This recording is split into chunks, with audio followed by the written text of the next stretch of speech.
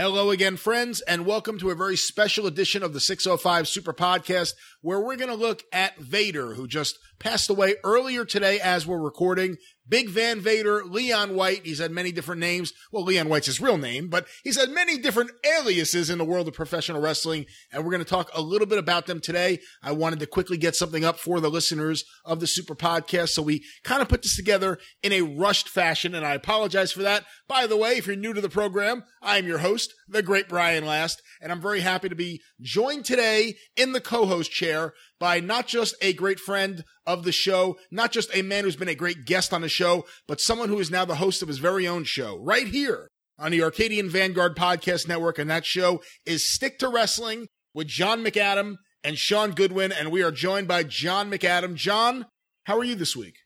I'm doing okay. I'm, certainly sorry to hear about Vader's passing, but I do know that it's been an uncomfortable last 2 or 3 years for him, so. Yeah, and I guess he had been sick just recently. He'd been in the hospital battling pneumonia, and that is, unfortunately, his final battle. And I know he has had a lot of heart issues, I believe, even though he had wrestled last year. I think his last match is 2017, but a big guy, and he certainly leaves behind a big legacy. John, so many people got to know your name in years past, either seeing it in the Wrestling Observer newsletter or possibly on a tape trading list. I don't know. I've heard rumors. And based on the time that you were involved with watching everything that happened in wrestling and potentially having a tape trading list, those were the years certainly that Vader really made a name for himself. What do you remember about when you first saw Vader? What do you remember about when you first heard about Vader, or at that time, Big Van Vader? Well, when I first saw Vader, and let me make this clear, I am not trying to be disrespectful at all, quite the opposite. When I first saw him on AWA television, I didn't just dislike him. He was like my least favorite wrestler. He was this, kind of balding, chubby guy. He's obviously big, and they billed him as a former NFL All-Pro interior lineman, which at this point I owned a football encyclopedia, and I looked it up, and I'm like, okay, this guy didn't play very much at all. He was legitimately a second-team All-American at the University of Colorado, which is a big deal. And so like I said, whatever charisma is, this guy had the opposite for me at first. And he had a match against Stan Hansen where Stan beat the crap out of him. And then one Saturday morning on WPIX, they had Bruiser Brody against, what do they call him, Bull Power Leon White, and Brody just kicked the hell out of him. And I enjoyed every minute of it. I watched that match over and over again, just because I loved seeing this Leon White guy getting beaten up. And here's the thing. I want to and this is the tribute show, ladies and gentlemen. This is the tribute show because this is a tribute. It is, because Vader turned it around, and I became a huge fan. He didn't just start from ground zero with me. He was like in the negatives, and I grew to love the guy. I want to say it was 89. He was having great matches in Japan, and when those tapes showed up, I mean, here's a guy who's a super heavyweight out there having 3-star matches, 4-star matches, and he was, he wasn't being carried. He was carrying his way through the match. And by the time 92 came around and he won the WCW title, I was both shocked and elated, because I knew, I thought at least, that WCW, who was not good at all at creating superstars, had just created a really good one. And it's amazing that by that point, if you had read the wrestling magazines or knew anything about him, you knew that this is a guy that in a relatively short period of time won the world title in the CWA with Otto Wanz, won the world title, I believe, the UWA in Mexico, and of course the IWGP Championship in Japan. So within a few short years, that's 4 major world championships. Well, I'm, being nice to the CWA by saying a major world championship, but those are 4 world championships right there that Vader, Big Van Vader at that time, did hold. When it comes to you seeing him, and of course seeing those tapes coming out of Japan, what did you think when he first became Big Van Vader? And of course that famous first night where he pins Inoki after about 3 minutes and a riot ensues. I mean, I was blown away by it. I mean, I saw the gimmick with the helmet and the steam coming out of the shoulder pads, and I was like, "This is going to be huge money." And I'm still in this phase with Vader. Why are they wasting it on Leon White? But he got so much better so quickly. I mean, obviously the guy worked really hard to get where he was, and I mean, I'll be the first to say it on this show. A guy that size doing a moonsault. It was unthinkable at the time, and here he was pulling it off, and he pulled it off quite well. He landed perfectly. No one at least got hurt getting his moonsault, as far as I know of. And of course, one of the most interesting little trivia items in wrestling history: who was originally scheduled to be Big Van Vader for New Japan Pro Wrestling? The answer: Jim Hellwig, the Ultimate Warrior. So history certainly could have turned out very differently for a lot of people if he had become Big Van Vader, not gone to the WWF, gone to Japan. And of course, we would not know the man that we know Vader, the man they call Vader, I should say. But John, one of the things, and you'll hear it later on in the show in a conversation I have with David Bixenspan, a lot of people look to that feud with Sting. And a lot of people seem to think that he was Sting's greatest opponent. What do you think? I would say that Mick Foley was Sting's greatest opponent. Either Sting or, no, actually I would go Flair, Foley, Vader. Off the top of my head really quick, I probably need to watch some matches, but that would be my order. Interesting. Foley before Vader. Yeah, I mean, some of the Sting-Foley matches, and they were just like on syndication shows, and Foley was giving Sting everything he had, and just, you wake up on Saturday morning and you'd see this crazy good Sting-Foley match. But like I said, that's a quick answer, and I could be wrong. You were getting tapes, you were seeing and hearing what was coming out of Japan about Vader, where he was a top star for New Japan. What did you think when all of a sudden in 1990, a chaotic year for WCW, of course, during this period of time, Ole Anderson's the booker, and Vader's being brought into WCW here and there?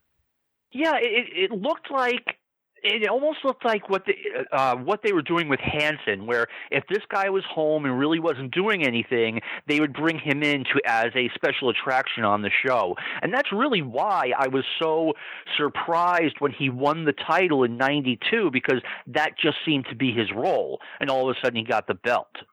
He got the belt, he loses it pretty quickly to Ron Simmons, and then he gets it back. And then it's like his real title run. Then it feels like Vader's really the champion for an extended period of time. It was kind of shocking they got the belt off Sting to me as quickly as they did, considering he had just beat Luger earlier that year. And then they got it off Vader to Simmons pretty quickly, and then it got back to Vader, and it kind of stabilized for a period of time. If I recall correctly, and I hope I'm not getting my years mixed up, Sting was battling through a whole bunch of nagging injuries, and I think he wanted some time off. If I'm getting my years mixed up, I apologize, but I think that's what was going on in 1992. I've never heard of anyone in WCW wanting time off. So I know, and getting paid for it at the same time.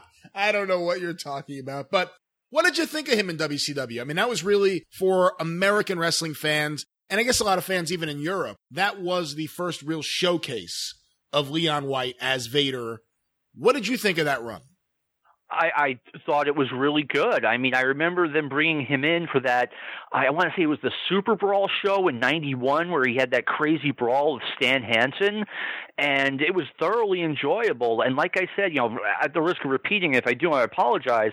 I just got it in my head that, okay, this guy is a special attraction just for certain pay-per-views. I thought coming into the '92 Bash, okay, he's going to lay down for Sting. It's his time. And when he won the belt, I was nothing short of elated. It's pretty crazy. If I had told you in early '92 that by the summertime Vader would be the world champion and Terry Gordy and Steve Williams would be the world tag team champions, would you have believed it? I would have had a hard time believing it, but given the fact that Watts had started, I want to say March or April of 1992, he had come in, and if you had told me that Watts was going to go for first Gordy and Williams, who he pushed hard in UWF, and secondly, Vader, who was a big guy who used to be an interior lineman for a Big 8 program, just like a guy named Bill Watts, I wouldn't have been shocked. John, in terms of tapes and things that people really wanted to see, how big was it when Vader fought Takada in the UWFI? I mean, those shows were always huge. People wanted to see those. And you have to remember, this was at a time where, WWF and WCW, in my opinion, were both pretty terrible. And there were people who were looking to kind of fill that wrestling void. And the Japanese stuff, especially the big shows, there was a demand for that. And he was such a big star in Japan, of course, not just with New Japan, not just with his Takata program at UWFI, but also with All Japan later in his career. And he would go to the WWF. And to so many people who are fans of Vader, they look at his WWF run as a disappointment. How do you see it, John? I see it as a disappointment as well. And one reason why you have to understand that, everyone's expectations were really high. By the time Vader had left WCW, I thought it was time for him to leave. I mean, we were all kind of excited about the Hogan Vader program, which sounded good on paper, but now we're talking 1994, 1995 Hogan, who, in my opinion, was outright terrible. And so that program was a big disappointment. And they did not know how to book in WCW back then, which, by the way, gives Vader even more credit for getting over in a company where they didn't create stars, they destroyed stars. But anyway, yeah, the WWF thing was a bit of a disappointment. You would think Vader had a really good pay-per-view match against Shawn Michaels, but he just didn't seem to get over as that number one build around him main event at WrestleMania heel guy that we were kind of looking for. Well, with all of that said, let's get going with the rest of the show. What we're going to do is we're going to actually go from one clip right to the other, and we'll be with you again at the end of the program. But what we're going to hear right now is first a conversation with me and our friend David Bixenspan about the career of Vader, followed by a couple words from Scott Cornish, the wrestling humorist, popular co-host here on the program, followed by Jim Cornette, sharing his remembrances of Vader. And let's get going with that right now. Here's David Bixenspan. We're talking Vader today here on the Super Podcast, and of course that means we have to welcome back our friend, the man they call Bix, David Bixenspan. Bix, welcome back to the show. Thank you. Of course that means you have to have me back. Of course. Well, you know what? I actually thought about it. I said, who would be the best person to be able to talk about every aspect of Vader's career? Who would know everything from Japan to Mexico to obviously what he did in America? And you were the first person that came to my mind. Let me ask you this, because this is something I've been playing with since the word got around earlier today that Vader has passed away. When you think of Vader, where do you go first? Do you go to Japan? Do you think WCW? What do you think first? I think I do think of WCW first.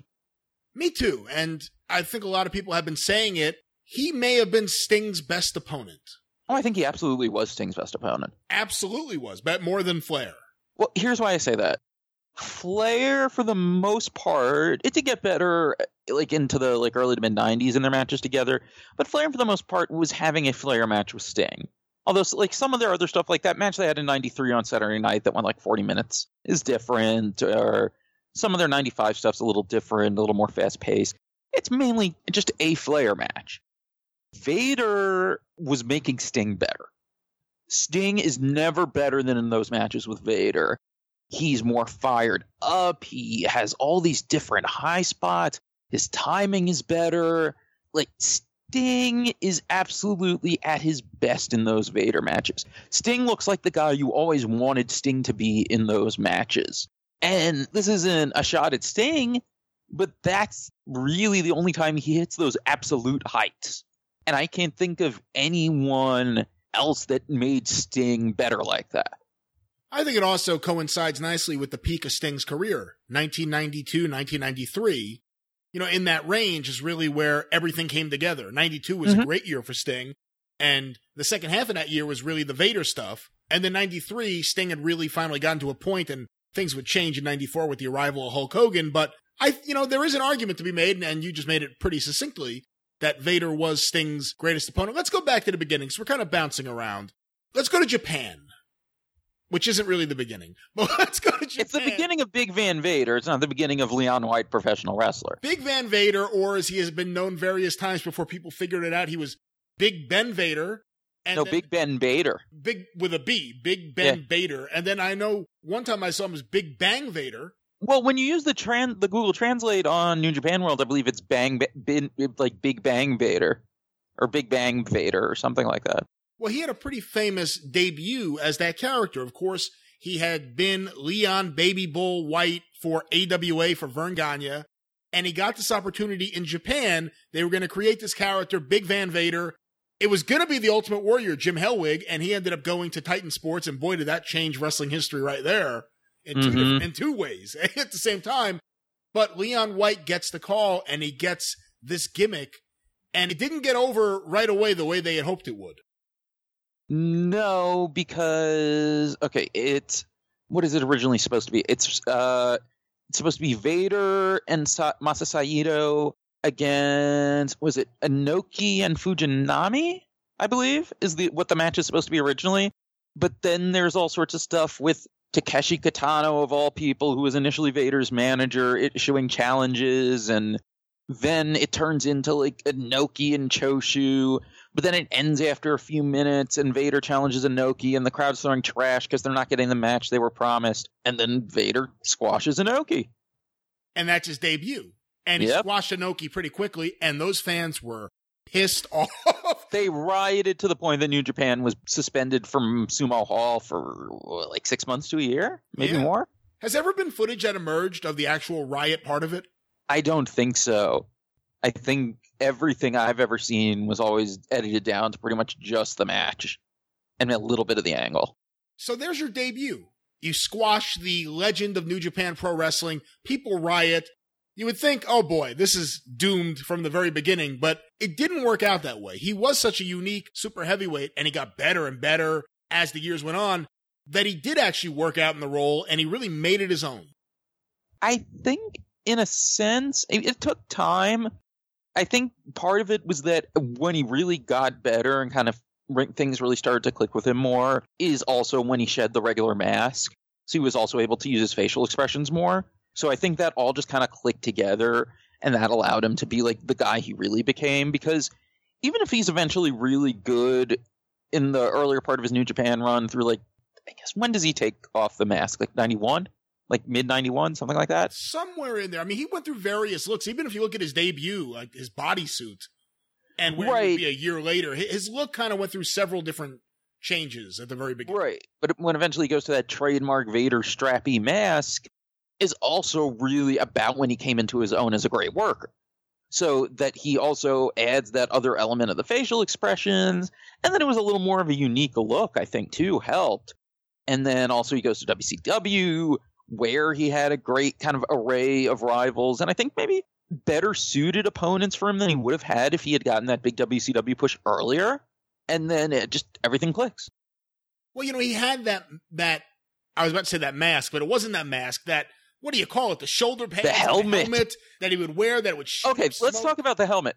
When they first started showing those videos of Vader in early 1990 to push his appearance at Wrestle War.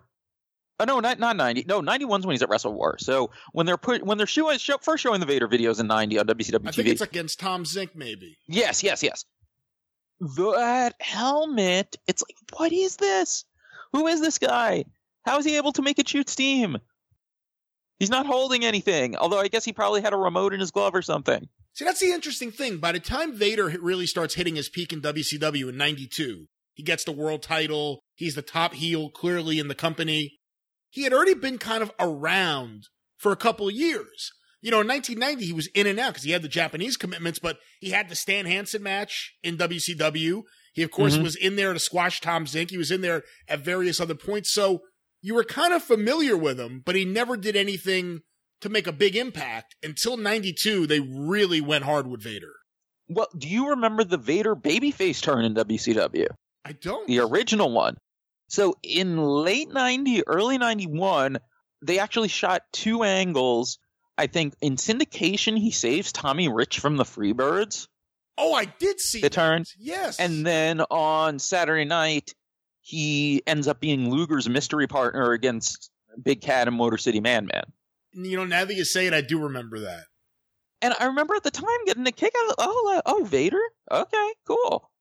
And it seemed like it kind of got over, at least live, but I guess because he's not a full-timer at the time, he just kind of goes away, and then whenever he comes back, he's a heel again. Yeah, and, in 92, it's after Luger leaves. They put him with Harley Race, which ends up really working out well. It's interesting. The two things that I think of from that period of time are the Joe Thurman match, where he broke Joe Thurman's back. So they replayed that over and over. They told you about it. Mm-hmm.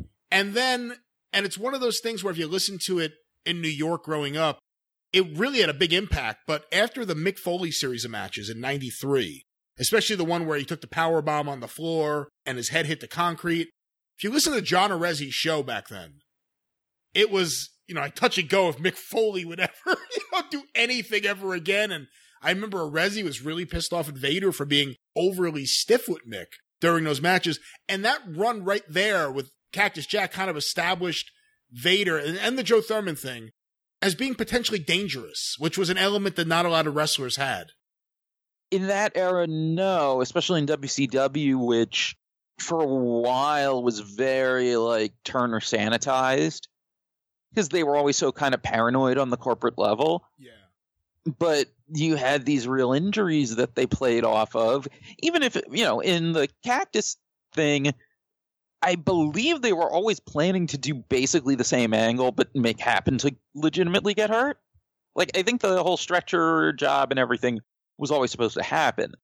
But it did just give him this extra aura that he was pretty much unfuckwithable in a way that no one else was at that time. Yeah, I mean, even as an example, when Hogan finally comes in and they finally program Hogan versus Vader, there were fans who wanted, and even some that expected Vader to shoot on Hogan. I mean, that's the famous, there was a sign, shoot Vader, shoot. They expected him to just beat up Hogan because he was Vader. He was a tough guy. He beat people up. Of course, that wasn't exactly the way things worked, but there were certainly fans who had an expectation of Vader taking it out on Hulk Hogan, being rough with Hogan. Didn't Hogan also make him sign some sort of agreement not to work stiff with him? I don't know. Is that true? I've heard that. I don't remember where.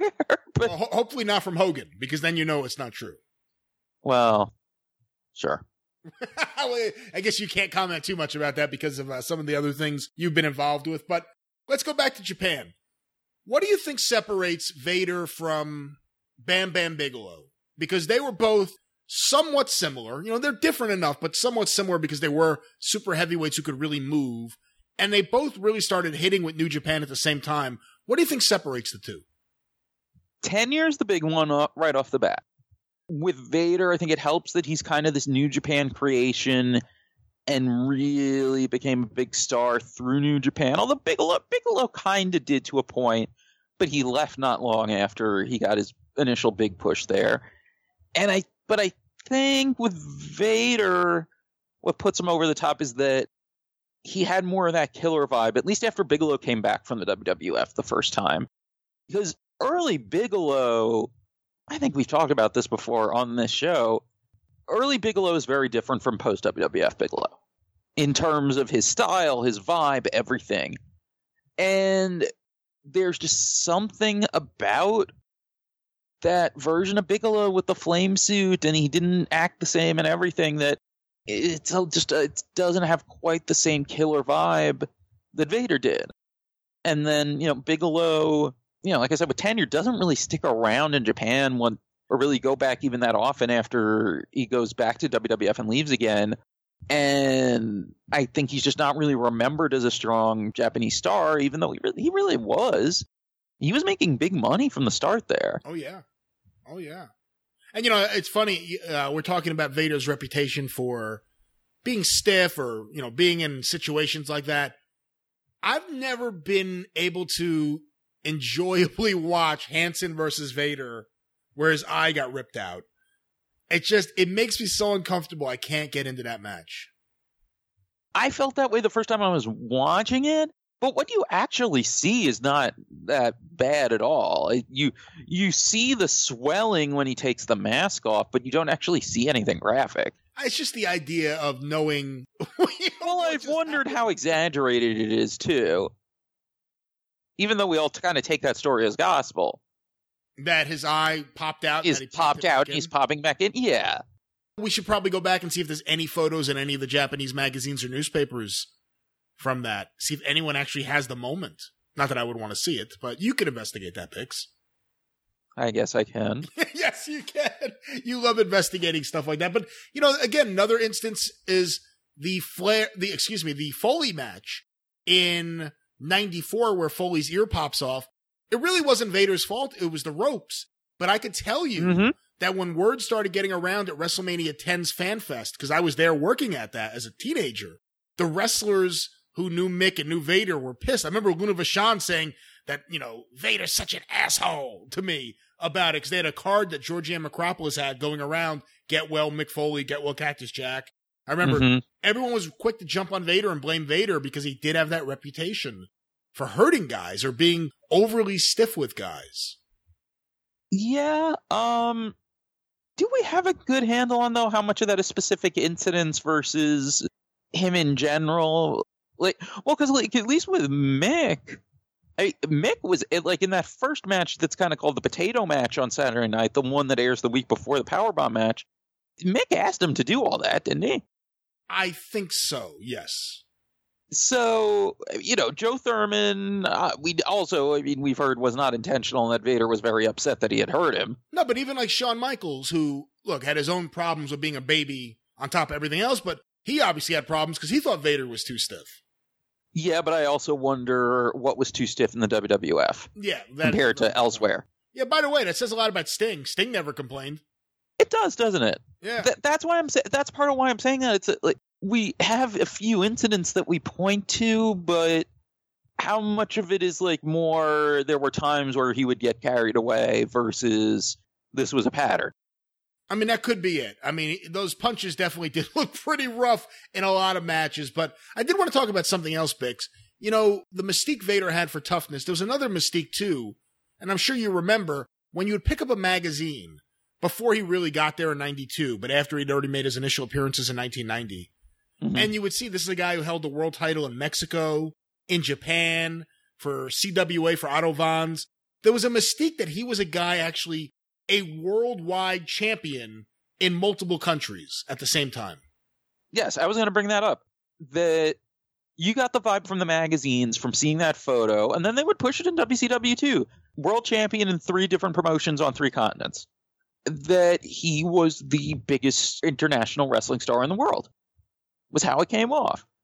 And I think that helped his vibe with the type of fans who would read the magazines and kind of pay close attention to the commentary and stuff like that. Because if you saw those pictures of him with the 3 belts and you knew that it was kind of legit, that it was really champion in all these places, it made him seem like this kind of secret attraction. You know what I mean? That oh, you're being let in on that this guy who's actually the biggest wrestling star and the toughest wrestler in all of the other countries. I agree. And, that's what he kind of brought into WCW. It wasn't unrealistic to see him as a world champion because if you did get the magazines, you saw him with multiple world championships already at that point. And he gets there and he gets the world title. And he's really in that top position from the moment he goes full-time to WCW up until, I guess, before he leaves. I mean, they turn him babyface at the end. Unfortunately, so many people, when they think of Vader now, they think of specific instances like the Paul Orndorff fight, or when he was on Raw and he slipped and he fell off the apron, he jumped off the apron. Michael's yelling at him. Unfortunately, people look at moments like that and it's easy to overlook some of the other things, but he really was. I mean, let's talk about him now in the ring, Bix.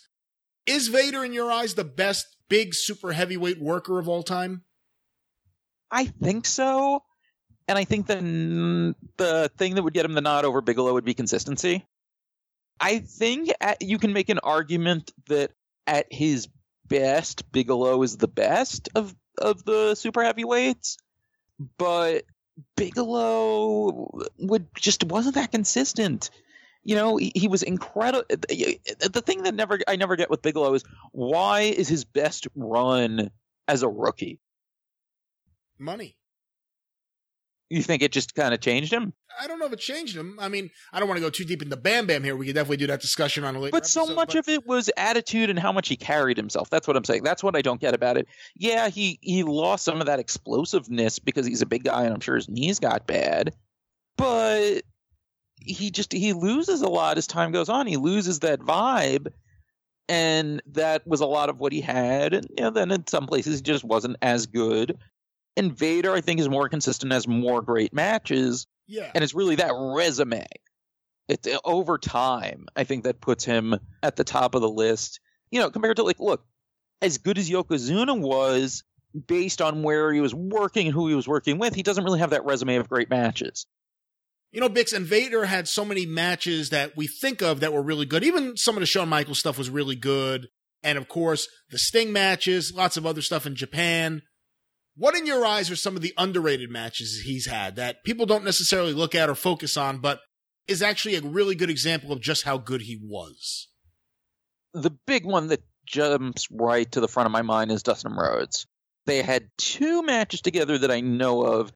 The one everyone remembers is Clash of the Champions 29, November 94, which they put on just kind of cold and ends up being an incredible match. I mean, it's similar to the Sting matches in style, and probably Dustin's best singles performance in WCW. They have a WCW Saturday Night match a month later, which obviously it's not on the network yet, but it is on YouTube on Monsoon Classics channel, and is also really good. And the Clash match, I kind of almost wish it happened earlier in their runs in WCW, because obviously, even if the thing with Dustin getting fired for not something that wasn't his fault didn't happen with Hogan around, he probably wasn't really going to go anywhere.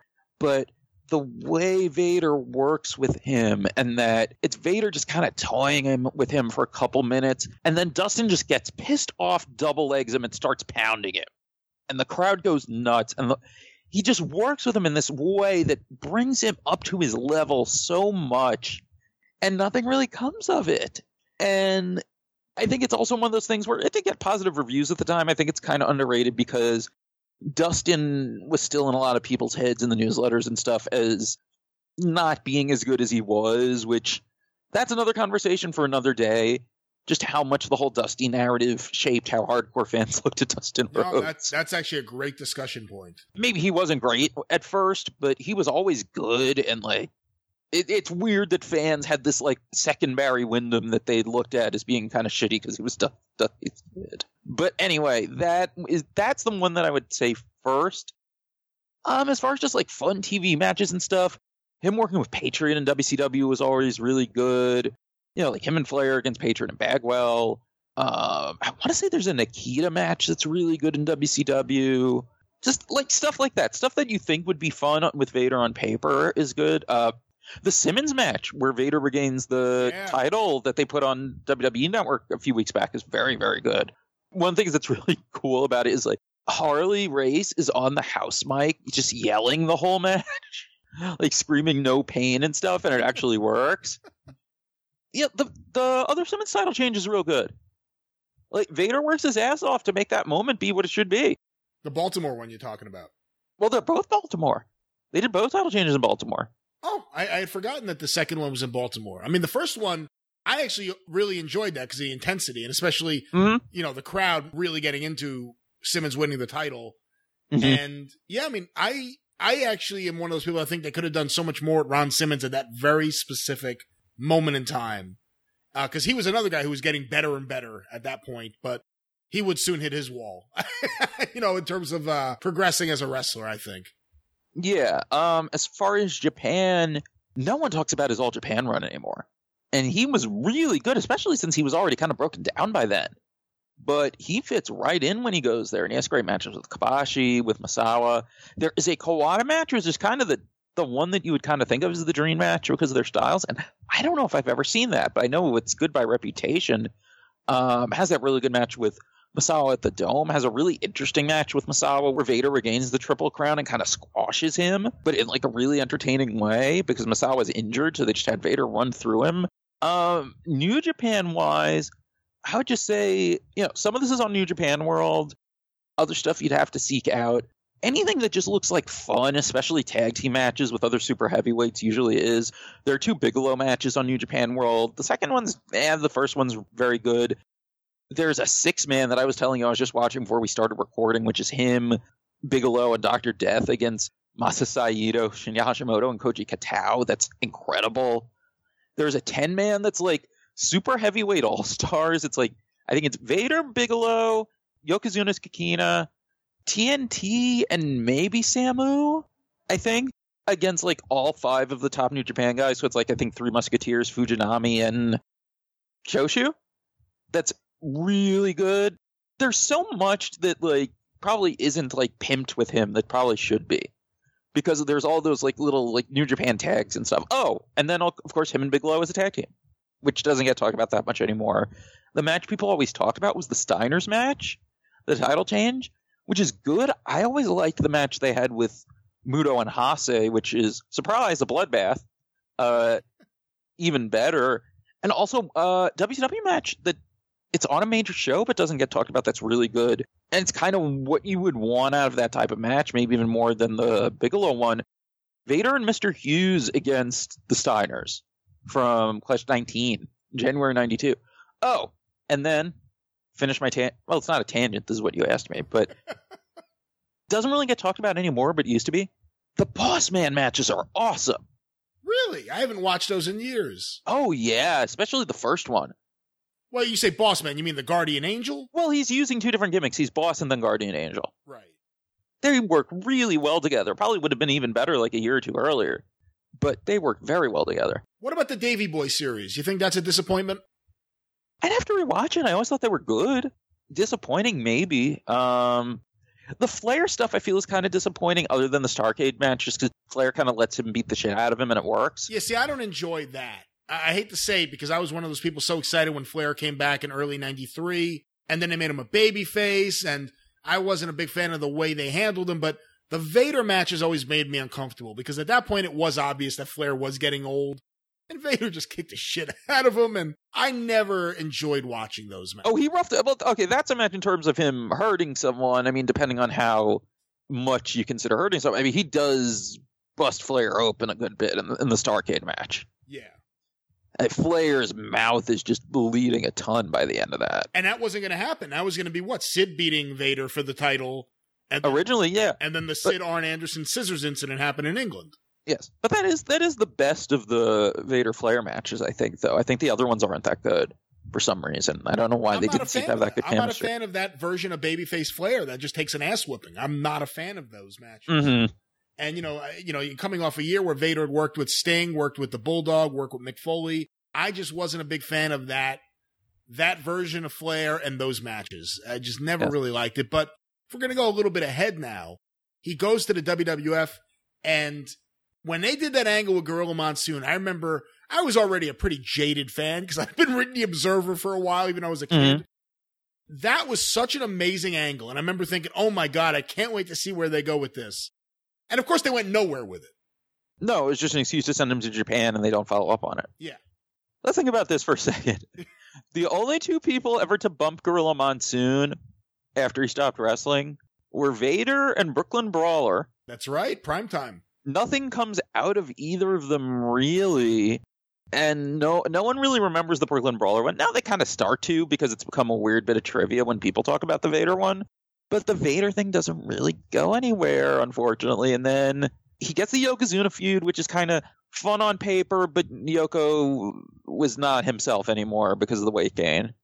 So those are kind of disappointing. But let me ask you this. I mean, we talk so much about the Shawn Michaels issues with Vader, and we've seen Vader, a version of Vader as the top heel in WCW, as the heel world champion with a manager, Harley Race, obviously very different than having Jim Cornette as your mouthpiece, as he would have in WWF. If they had gone with that version of Vader, that killer version from WCW a couple of years earlier, if he had come in there, if he had gone over Bret, if he had gone over Shawn, if he had won the title, do you think it would have worked at that point in time in the WWF?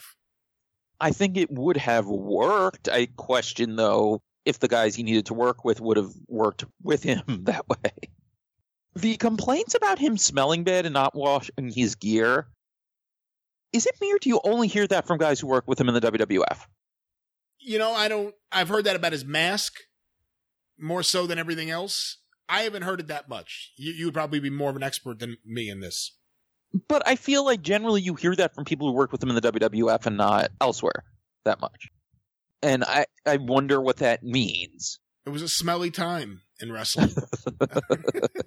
No, but it's interesting. Vader was one of these guys for a little period of time there where wrestling really seemed, you didn't know what the future of wrestling was going to be. And if you read the newsletters, it was really depressing.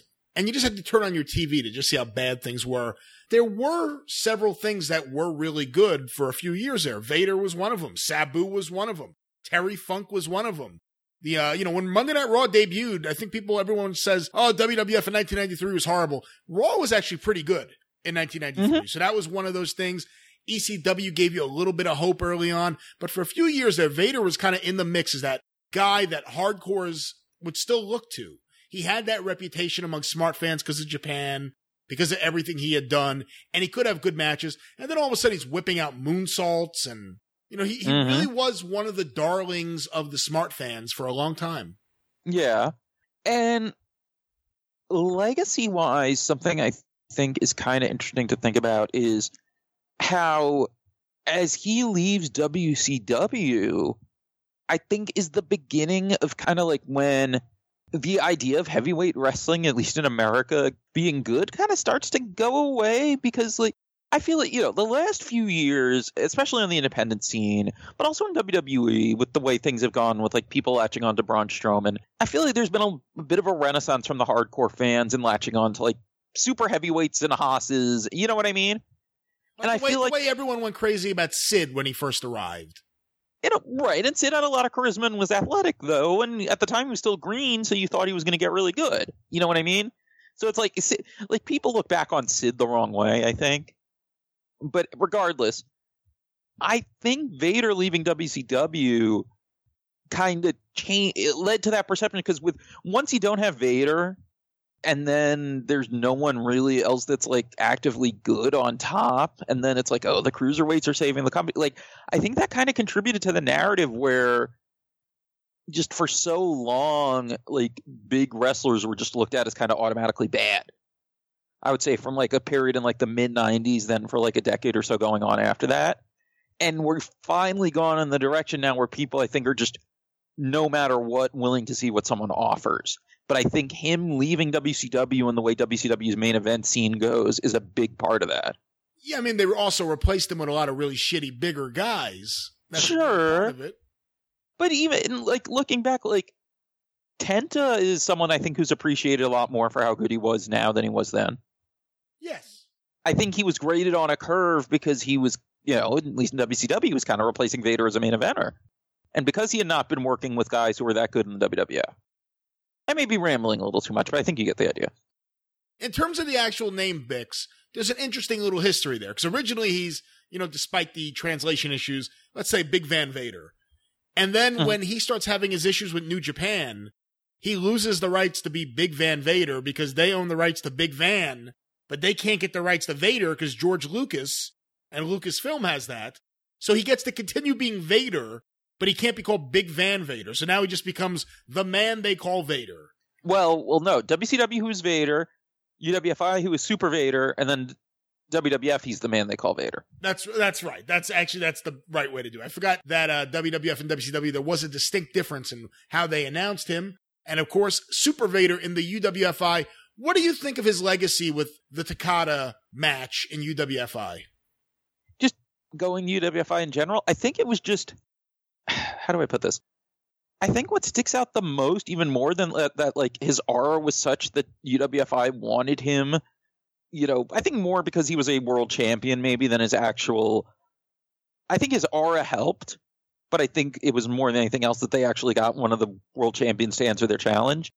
But I think in the grand scheme of things, the big significance of it is how much money he got and really how much that speaks to his stardom at the time. How much money was it, Bix? Ooh, it was, I want to say it was at least fairly high five figures, like for the match, or it might have been actually, now that I think about it, a little more. I think it was something like $250,000 for the whole run, which of a few matches, maybe? It was a lot. It's interesting, too, because I'm thinking, Gary Albright is one of the guys you think of with UWFI, and not that there's any comparison between the two, but it just made me think of what a 450-pound wrestler was like before Vader. King Kong Bundy, that's a 450-pound guy that was actually considered really agile for the time. Mm-hmm. And then look at Vader when he comes along. It changed the way a big guy could work and did work. Yes, I think part of it is just becoming like a national main eventer and a world champion too, because it's not like you didn't have agile big guys. You had Jerry Blackwell, who in a way was almost the most surprising because he was the least athletic looking of kind of like your famous agile super heavyweights. And he was short, yeah. Yeah. I think that's kind of it. It's that he's this strong main eventer doing what he's doing. And, in the grand scheme of things, he shouldn't have been doing probably as many moonsaults as he did. But it's like it's something cool to have now and then because it's like, oh my God. Like he probably didn't do it as much as he could have. He wasn't Terry Funk with it. He didn't completely prostitute it. But it's around the same time that both guys debut it. I mean, I could be wrong. I'm going off the top of my head, but Terry Funk did it in early '94. That's right around the time. And Vader did it at Bash of the Beach '93, or Beach Blast '93. Yeah, so it's within 6 months or 7 months in that range that all of a sudden the moonsault went from being this exotic move that only a few people could really do well to, hey, anyone could do it. Right? It was Kenta Kobashi and Keiji Muto had these amazing moonsaults, and then all of a sudden, hey, try this. And that's mid-90s professional wrestling, folks. That's how it changed the wrestling business for the worse.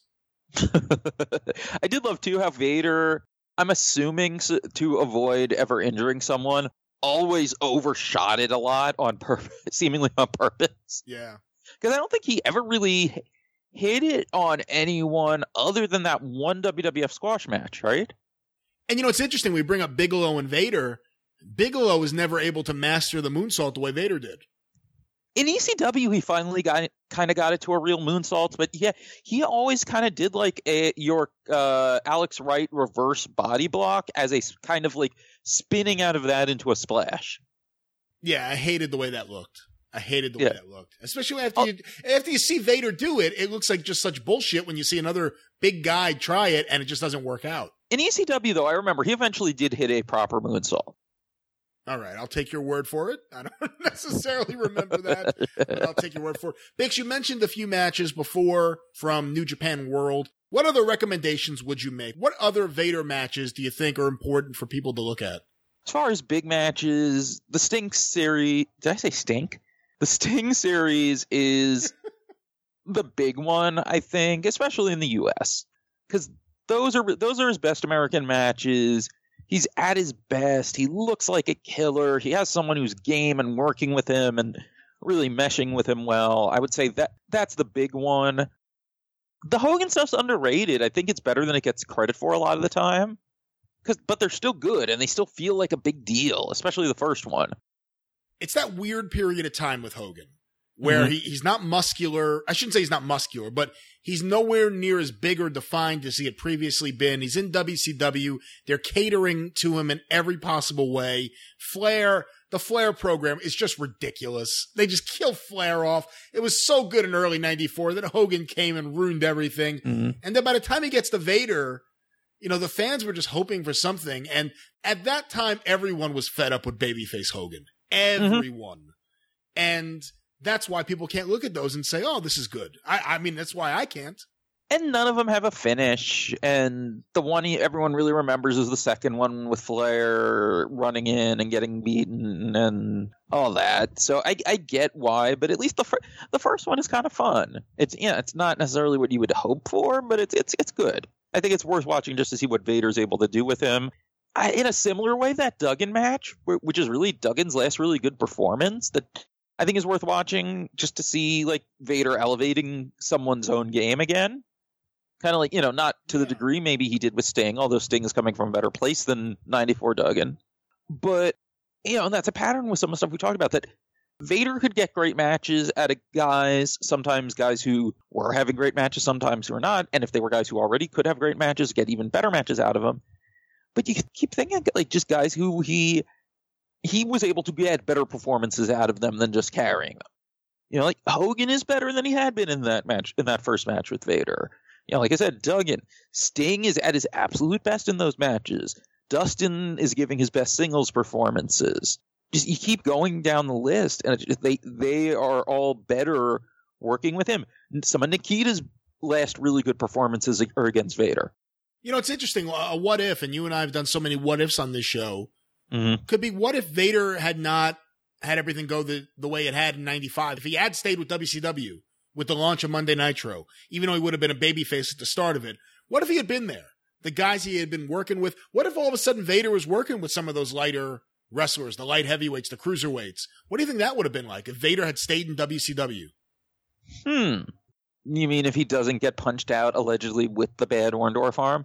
If Paul Orndorff and him don't allegedly have an altercation, I shouldn't even say allegedly. Everyone admits that the altercation happened. But yeah, if that hadn't happened, and if Vader had stayed there, again, you're going into Monday Nitro, 95, the first group of guys they bring in, you got Luger's back, you have Eddie Guerrero comes in, Sabu's on those early ones. They start stacking for what WCW would become in 96, the cruiserweights, the international wrestlers, really just an amazing roster. How would Vader have fit in with that? I think he would have fit in pretty well. I mean, not just the cruiserweights. I just think about how the roster became so crowded and all the guys who come in or come back in that he hadn't really worked with. I've been thinking about this even for a second, especially since Luger does turn heel kind of for a while. Luger's actually pretty good in late 95, early 96. I would have been very curious to see what him and Vader could have done together in that period. Luger's actually very good in a lot of different points in his career, but we're not supposed to talk about that. We're supposed to say he was awful and he was never good. Yeah, so there's that. I think Vader and Alex Wright would have been very interesting. What about against the cruiserweights in terms of like the whole giant big wrestler versus a smaller guy? We've seen that formula work with guys before. I'm not saying Vader versus Rey Mysterio. That may have been a little bit ridiculous. Eddie Guerrero. Yeah. I mean, Benoit stylistically probably would have been the best matchup. It would have been the hardest hitting of the matches for sure. Yeah, I think Guerrero would have worked well with him though. The weird thing with Vader though is that even though you can think of a lot of examples that other bigger guys did, he really doesn't have a lot of matches like that in general. No, that's why I'm saying it. I'm trying to think of it, and I can't think of any examples. I mean, and I'm sure there are. I mean, the only one I think of is that 6-man in New Japan with Liger from '89. And what's it like him working with Liger? And that's early at Liger. I mean, it's really good, and it's a lot of like cat and mouse fun stuff, but it's it's not the whole match because it's a 6-man. That's the only one I can really think of off the top of my head. If Sabu somehow happened, that would have been something. I feel like I'm forgetting something real obvious in terms of But I mean, he's there. He's a babyface. The Dungeon of Doom is feuding with Hogan, and then eventually the NWO happens. Vader being in that mix would have been very interesting. Yes. Oh, absolutely. And I kind of wonder, like, even him against some of the NWO guys, is he able to kind of motivate them into a really good match? Like, well, let's not go crazy. Come on. Well, that's what when I say motivate, it's like, for all of his fault, Scott Hall was really good by that point in his career. It's just in WCW, he doesn't really do anything. Yeah, I mean, X-Pac was still capable of doing some really good stuff, but I don't think Vader was going to get a great match out of Kevin Nash. And that's not even a shot at Kevin Nash. I just don't think at that point in time, after he goes to WCW, Kevin Nash was going to have a great match with Vader. And I think there were only specific guys that he could have a really excellent match with. Yeah. Yeah, the one that we could have gotten based on them being in the company together but didn't is Vader and Savage. And it's actually kind of amazing that they didn't do it. They had to have worked against each other with tag matches in 95. No, but not as a singles, though. Not as a singles program. See, that's what I mean. Because they did do tags, obviously. Yeah. I mean, the Slamboree is Hogan and Savage against Flair and Vader, right? Is that the one where Savage gives Hogan the elbow drop to wake him up? No. That's the January Clash against Beefcake and Sullivan. Okay, yeah. One of the most ridiculous moments in wrestling history was Randy Savage giving his finisher to Hulk Hogan to wake him up so that he would Hulk up and come back to normal. And then after the match, he no-sells Vader's powerbomb. Good times. Well, Bix, we can go on all day about Vader. I guess when it comes down to it, and you have to look at his legacy, a lot of people are saying the same things. A lot of people are saying best big guy wrestler of all time. But what really is his legacy? I think his legacy, at least more so than it is, should be as someone who kept WCW going during the darkest period for business in the history of American pro wrestling. They weren't thriving like internationally or whatever the way that WWF was, although they did do well on foreign tours until they just kind of started to do it too much and went to the smaller markets too much. Yeah, they had Galoob toys in England when they stopped making them here in America.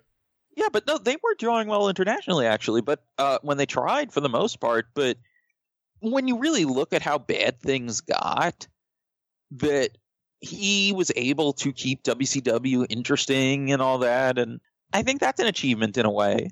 But overall, I think it's being this kind of one of the last guys to really have that aura of something special and dangerous and scary, and carrying that with him for so long. And even if he lost at Forbidden WWF, like we said, he went to All Japan and he's Vader again.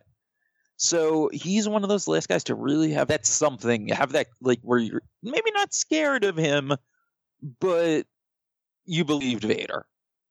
And that's, I think, what counted.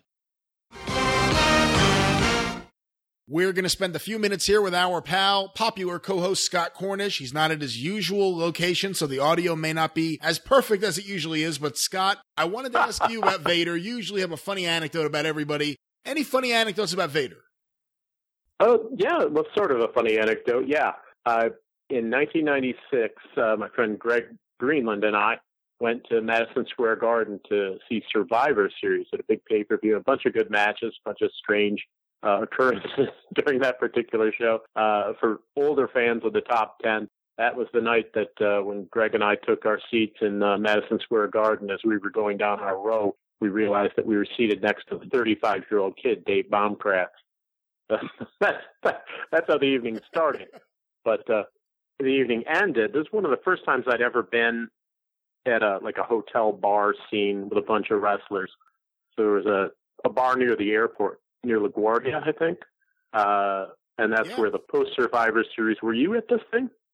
I was there the night before. Night before. Okay. Well, it's all kinds of people. With Tracy Smothers and Ron Simmons.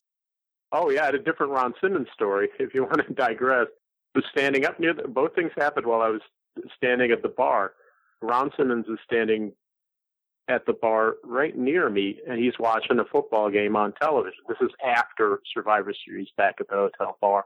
And a woman who's standing next to him is sort of talking, and I don't know if they were together or what they were. But as she's watching the game, she's saying to all people, she's saying to Ron Simmons, and she obviously doesn't know who he is, and she goes, "Boy, football is a stupid game." And I think that's where he first coined the phrase "damn." Like on and on with one ridiculous story after another. Oh, that is a stupid game. I never liked football. On and on. But at one point, I'm standing at that very same bar, and I'm leaning against a stool near the bar. And somebody in the nicest, most polite way possible comes up behind me. They get tap on the shoulder and says, "Hey, buddy, do you mind if I use that chair? My knee's all messed up." And I said, "Well, no problem." I turn around, and it's Big Vader. Oh, what am I going to say? He was so nice about it. Of course you're going to give him the chair, but it's also Vader. So it's not like I'm going to say, "Oh, no, get your own chair." But yeah, I was really somehow surprised. Not that I expected him to be an Vader character, but how sort of soft-spoken and humble he was. And a couple of years later, met him again out at Cauliflower Rally in Las Vegas. And I think he had gone out there because Harley was there that year, Harley Race, and they hadn't seen each other in a very long time. So I got to meet both him and Harley Race out there in Las Vegas. Same thing. The guy was very soft-spoken and nice. And the two short instances where I got to meet him. That's really condolences to his family and all his fans. As I grow older, I get more more aware of just how young all those older people are. I'm kind of astonished to see that he was as young as 63. Not that I thought he was older, but it just shows that I have no awareness of my own age. We continue to talk about Vader here today on the Super Podcast. I am now joined by a very popular man here on the program. You hear me with him each and every week, at least once, sometimes many more times than that. And that, of course, is Mr. Jim Cornette. Jim, thanks for being here today. Of course, so many people think of you when they think of Vader because you did manage him in the WWF. Yeah, and here we go again with another guy who, and I don't even know, because you surprised me first of all with the news a little bit earlier today because I was incommunicado from the outside world. And how old was Leon? 63. 63, and because he got a late start in wrestling because he had played football before and etc. So people, of his generation wouldn't think they're that old, but still, we knew that he had heart problems that he'd talked about recently, and he'd been in and out of bad health, but at the same time he was still continuing to wrestle on occasion up until not long ago, and. He's just such a bull. You think, that he's another one of those guys you think, well, nothing can hurt him. But anyway, I did manage him for that year in WWF, and I wish both it had been longer, and I wish it had turned out better for him at least. Because I was always a big fan of Vader, and I saw him from the time that they debuted him, in New Japan with the entire gimmick, and he had the matches with Inoki. I had seen him obviously as, Leon Baby Bull White on the AWA show that not many people were watching when they broke him in. But you could tell he was a genetic freak because he could move for that size. Even he was like an in shape, really athletic Crusher Blackwell. It just, amazing agility and to be able to move around and move that quick for a guy that size. But especially in WCW, he got over there better than almost anybody else could get over in WCW at that point in time, right? It wasn't a great period for business, but he was the guy for a long time there. And those matches with Cactus and Flair and, all those guys, because it was, I think I'm leading up to something. I was a fan of Vader from those places where he could really be himself, and it completely turned around in the WWF. Even though he had a pretty good run, it wasn't what it should have been because he was like a fish out of water there when you think about it. He had been in New Japan and the Japanese style where, my God, fucking Hansen knocked his fucking eye out, right? And they worked another 10 minutes and they beat each other up over there. There was big money in his spot and spots like that in those days. So they were making the money. And in WCW, because of the contracts, there was big money on top, and guys were willing to put up with it, and it was a more athletic oriented wrestling product because it was the Southern wrestling branch where there's going to be some wild shit, and there's going to be potatoes. But immediately when he goes to the WWF, at the time, the Clique controlled a lot, and they wanted to work with each other because they weren't going to get hurt.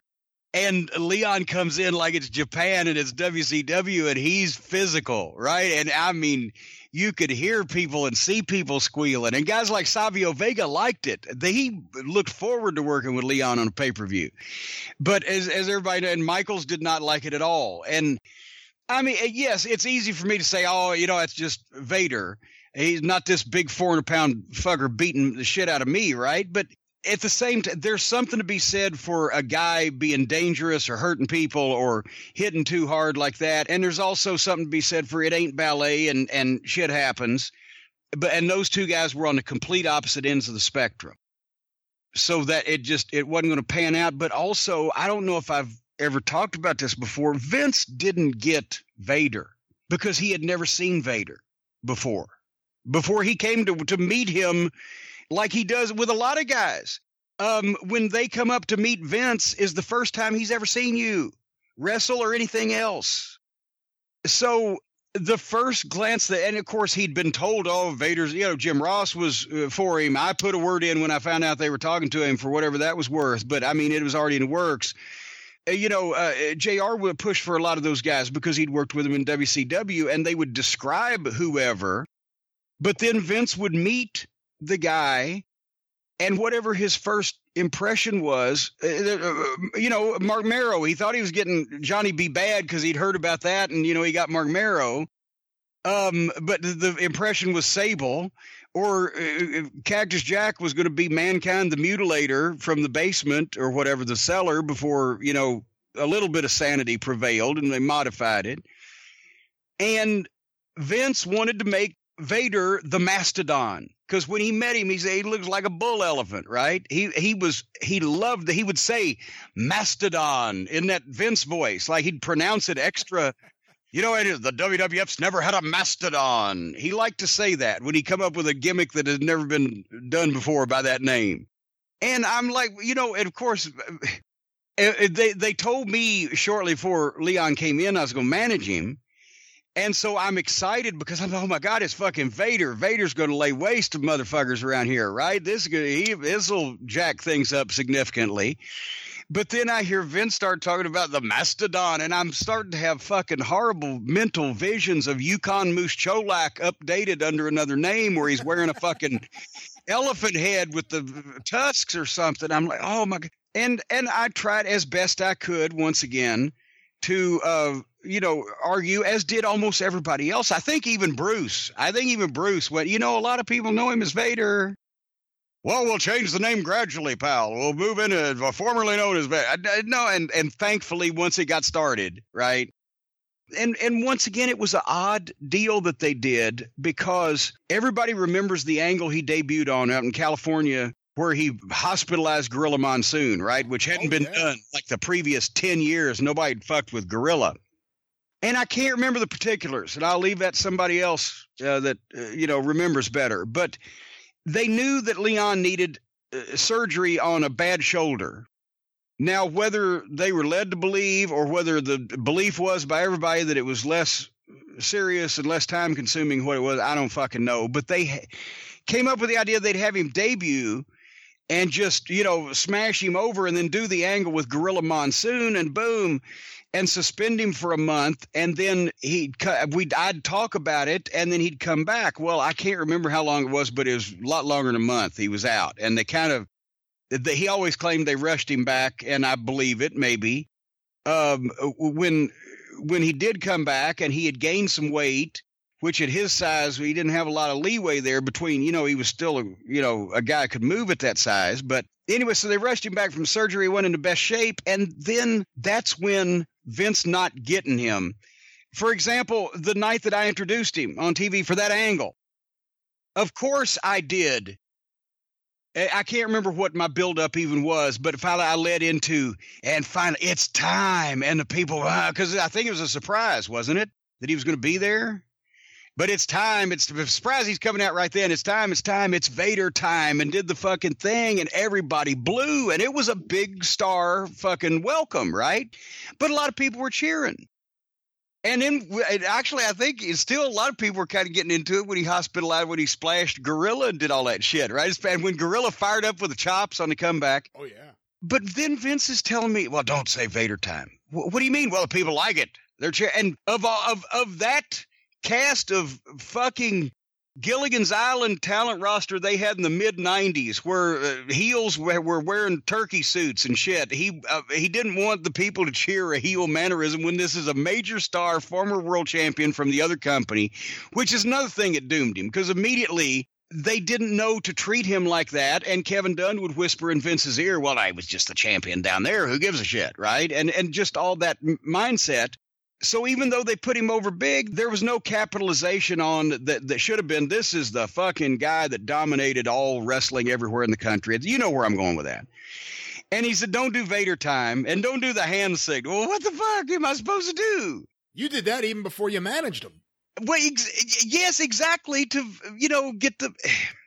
So he didn't understand how and why Vader was over. Vince didn't at that point and started trying to push him like a WWF push. And then he got in the ring with Michaels, and that was not going to work on a long-term basis. So that was the first year. And then by the end of the year, I never managed him full time. We did TV, we did pay-per-views, and I did the big shows like the Garden. I mean, one time they flew me all the way out to Anaheim because it was Vader and Michaels. Philly Spectre, major house shows, but I was also in the office on a creative team. And I was also doing television commentary, whether it be filling in on Raw or syndication or whatever. So I didn't actually ever do the whole road tour of house shows. And like a TV weekend, when we only did TV once a month, I would go in and do the Saturday and Sunday shows before that or whatever. So, he had a part-time manager, but they didn't really count house shows in those days. I mean, what they were drawing at that period of time, they really shouldn't have. So finally, they took me out of managing at the end of the year, and it was inherited and signed or bought, or somehow we transitioned to Paul Bearer at that point. And I love Percy and I love Leon, but I think maybe for the contrast, it was interesting, but I don't know that they looked like they fit. And I thought from that point on, Vader was a guy on the WWF roster instead of he needed to be the guy that stood over to the side and was kind of as big as everybody else on his own. So he had a nice run in WWF, but it could have been better had everybody understood everybody. And I think that still his WCW and his Japanese stuff is going to be, that's when, and I mean, still, he and Michaels, except for when Michaels had the temper tantrum when he didn't move on the elbow, they had a great pay-per-view match and they turned it in at the house shows for the period of time it lasted, but he didn't get to really be Vader and dominant. There were a string of guys, whether it was Flair or Mick Foley or Joe Thurman, who had injuries in matches with Vader. It was easy to watch him and see that he was a bit more physical than a King Kong Bundy or a previous generation super heavyweight wrestler. And he had a reputation. He had an aura about him that he was dangerous, that he could shoot on you if he wanted to, and that he would hurt But guys. Leon couldn't, and let's clarify, Leon couldn't wrestle for shit. But he was 400 pounds and knock you fucking out and kill you and beat you up. But he wasn't a shooter. Let's just clarify. In terms of the in-ring style, the stiffness, what is fair in terms of the complaints you hear? And what is unfair? When Shawn Michaels is obviously being a little bit too much of who did you mention on the list that you just mentioned? The injured Flair, Thurman, and Foley. Well, but see, there's an asterisk by each one of those. Mick kind of wanted him to.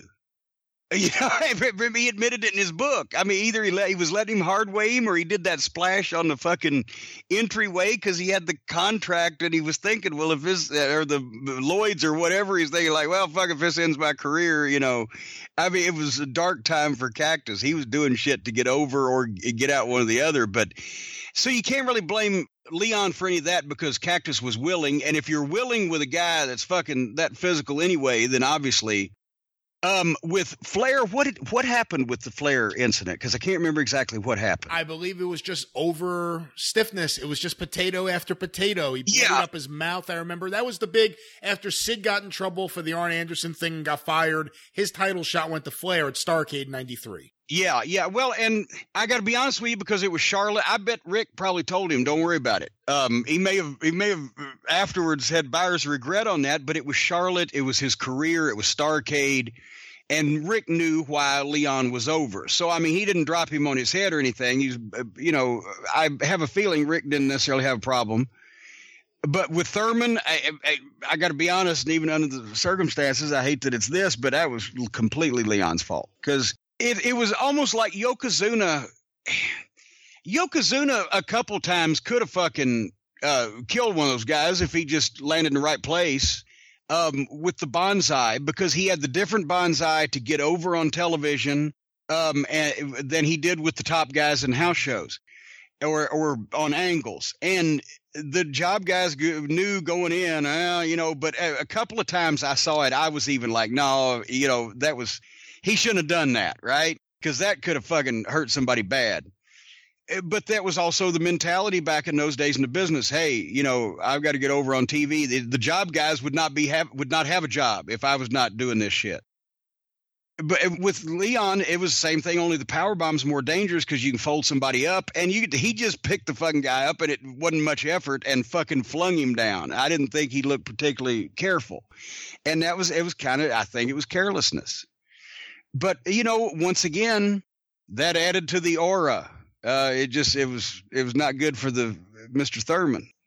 He debuted in WCW in 1990. He was only doing shots here and there because he did have those Japanese commitments. But had you talked about him at all when you were still on the booking committee? And what was the word in the locker room when he showed up? Had people heard about him? What did people think of him? No, I wasn't on the booking committee because he came in toward the fall of 1990. And I remember he was at Halloween Havoc in Chicago, definitely. But did you guys talk about him? I mean, by that point, he was out there. Was there ever any talk about bringing him in during the Flair regime? No. Simply because at that point in time, I mean, I knew what was going on because I just said I watched the tapes.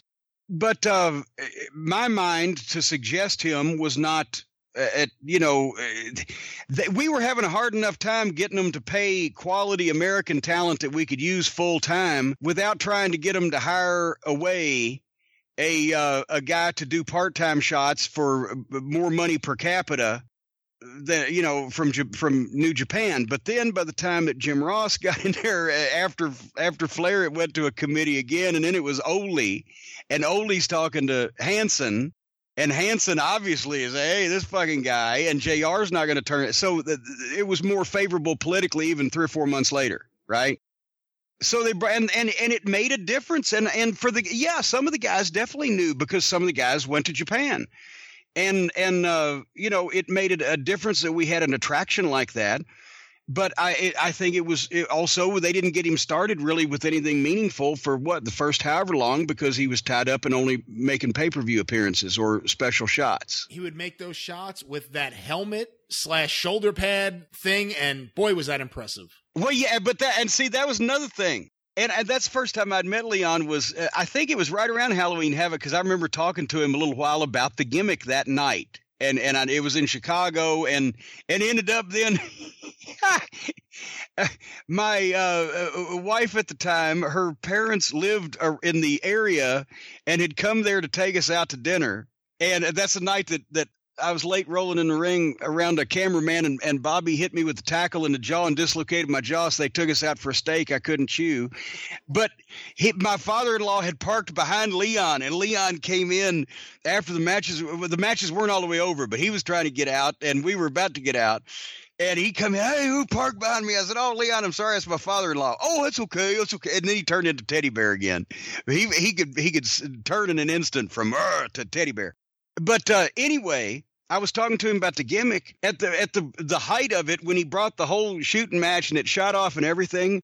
Not only was it an extra plane ticket to sit the fucking thing in the seat next to him, but he also brought a guy that remote control worked the fucking thing and pushed the buttons for the steam until finally I think they reduced the wardrobe budget by, I think, figuring out a way for him to press a button and something happened. But yeah, it was a goddamn production, and it was cool.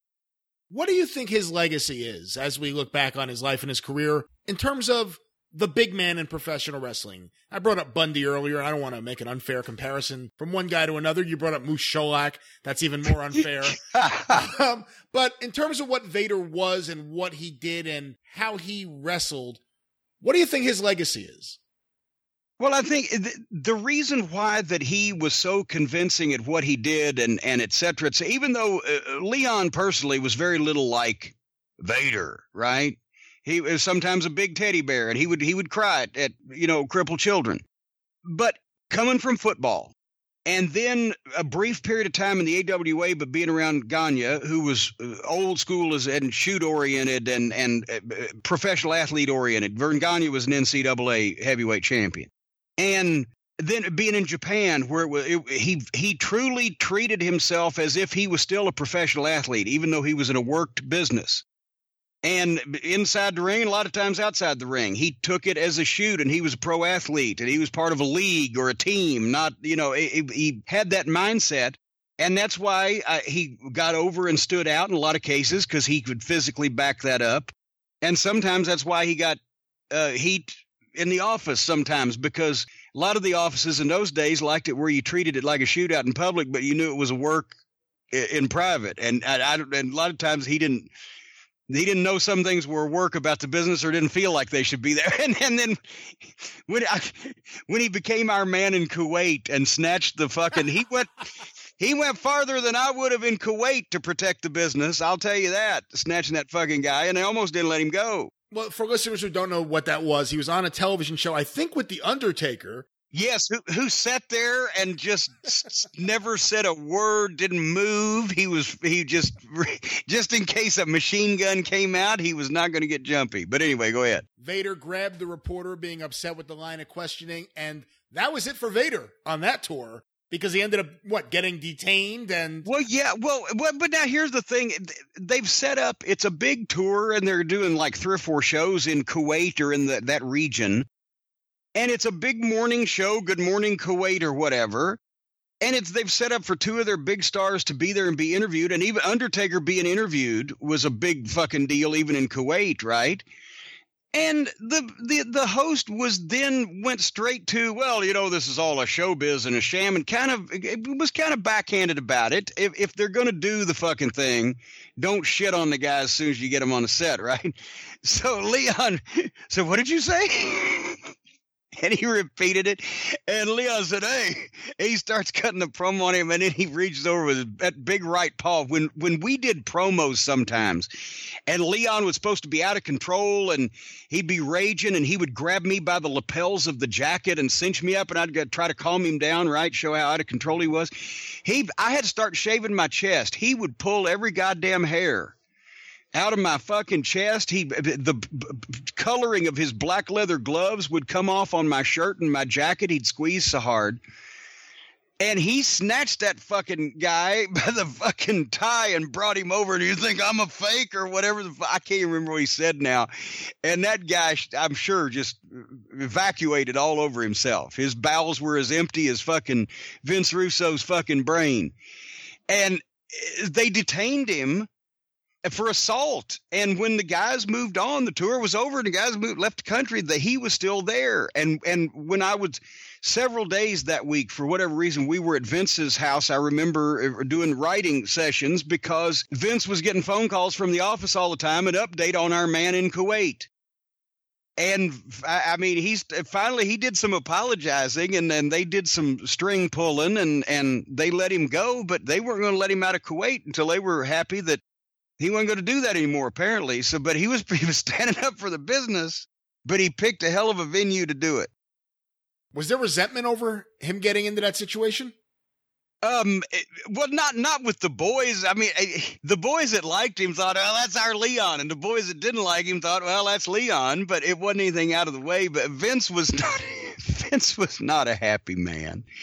And I think that's, once again, Vince, there was something about Leon and something about Vince that just, when they got together somehow, it didn't click, or it didn't work, or I don't know. I mean, they were always very cordial to each other, but Vince didn't get Leon. And I don't know if Leon ever got how to talk to Vince. It's not like they were screaming at each other. I don't want to start any rumors. They were not fussing and yelling, but I don't think they were two people that didn't understand each other. Well, I don't want to end on that note. I was asking you about his legacy. Well, but his legacy, more importantly to me, is, I think, as a modern, the first of the modern era big men that could really be athletic and go and get over. And, and I like me some King Kong Bundy. But his big run in the WWF, he was a fearsome heel, but he was not the most athletic, guy moving around and taking bumps and shit. When you got Leon doing the shit he could do, and at that size and that convincingly, he would set a standard for big guys to follow. And, I mean, Bam Bam Bigelow was probably a better worker, but I think Leon or Vader got probably over as a bigger badass. So I think that's probably is going to be his legacy from Japan and from being dominant in WCW, but just having all those classic matches with a lot of world-class guys when he was already, he was 62 or 63, you just said. And it was 30 years ago in 1988 when he was really, or 87, the first year of the Vader gimmick. So the point is, he was already in his mid-30s by the time he started the thing, and he was 40-ish when he was in WCW and Japan, having those major matches in the early 90s. So, he started later, he would have had a lot longer career. But he changed the business in a lot of different ways, for that period of time. Well, there it is. I hope you understand this show's a little briefer than usual, but we wanted to get something out there quickly for all of you 605ers who, of course, have heard the news today as we're recording about the passing of Vader. John, as we begin to wrap things up, what do you think Vader's legacy is? You know what? If he is not the best big man in the history of the pro wrestling business, he is at least in the team picture. Off the top of my head, I would say Hanson, Vader, Brody. So that's heavy praise. And Vader was a lot bigger than Hanson, so that means something. And of course, he is someone that universally is considered, at least like you just said, one of the very, very best big men. And so many people have come out and said he was the best, and so many fans will remember him. As we wrap things up, you could listen to John's new show, Stick to Wrestling, with John McAdam and Sean Goodwin, each and every week by going to McAdamPod.com or looking for Stick to Wrestling wherever you find your favorite podcast. And if you subscribe on iTunes, please leave a positive review and a 5-star rating. It really does help. Of course, if you want to get in touch with the show, you guys know what to do. Twitter at 605pod, Facebook, facebook.com/superpodcast, me at Great Brian Last on Twitter. And that's it. For John McAdam, I'm the Great Brian Last. Tally ho!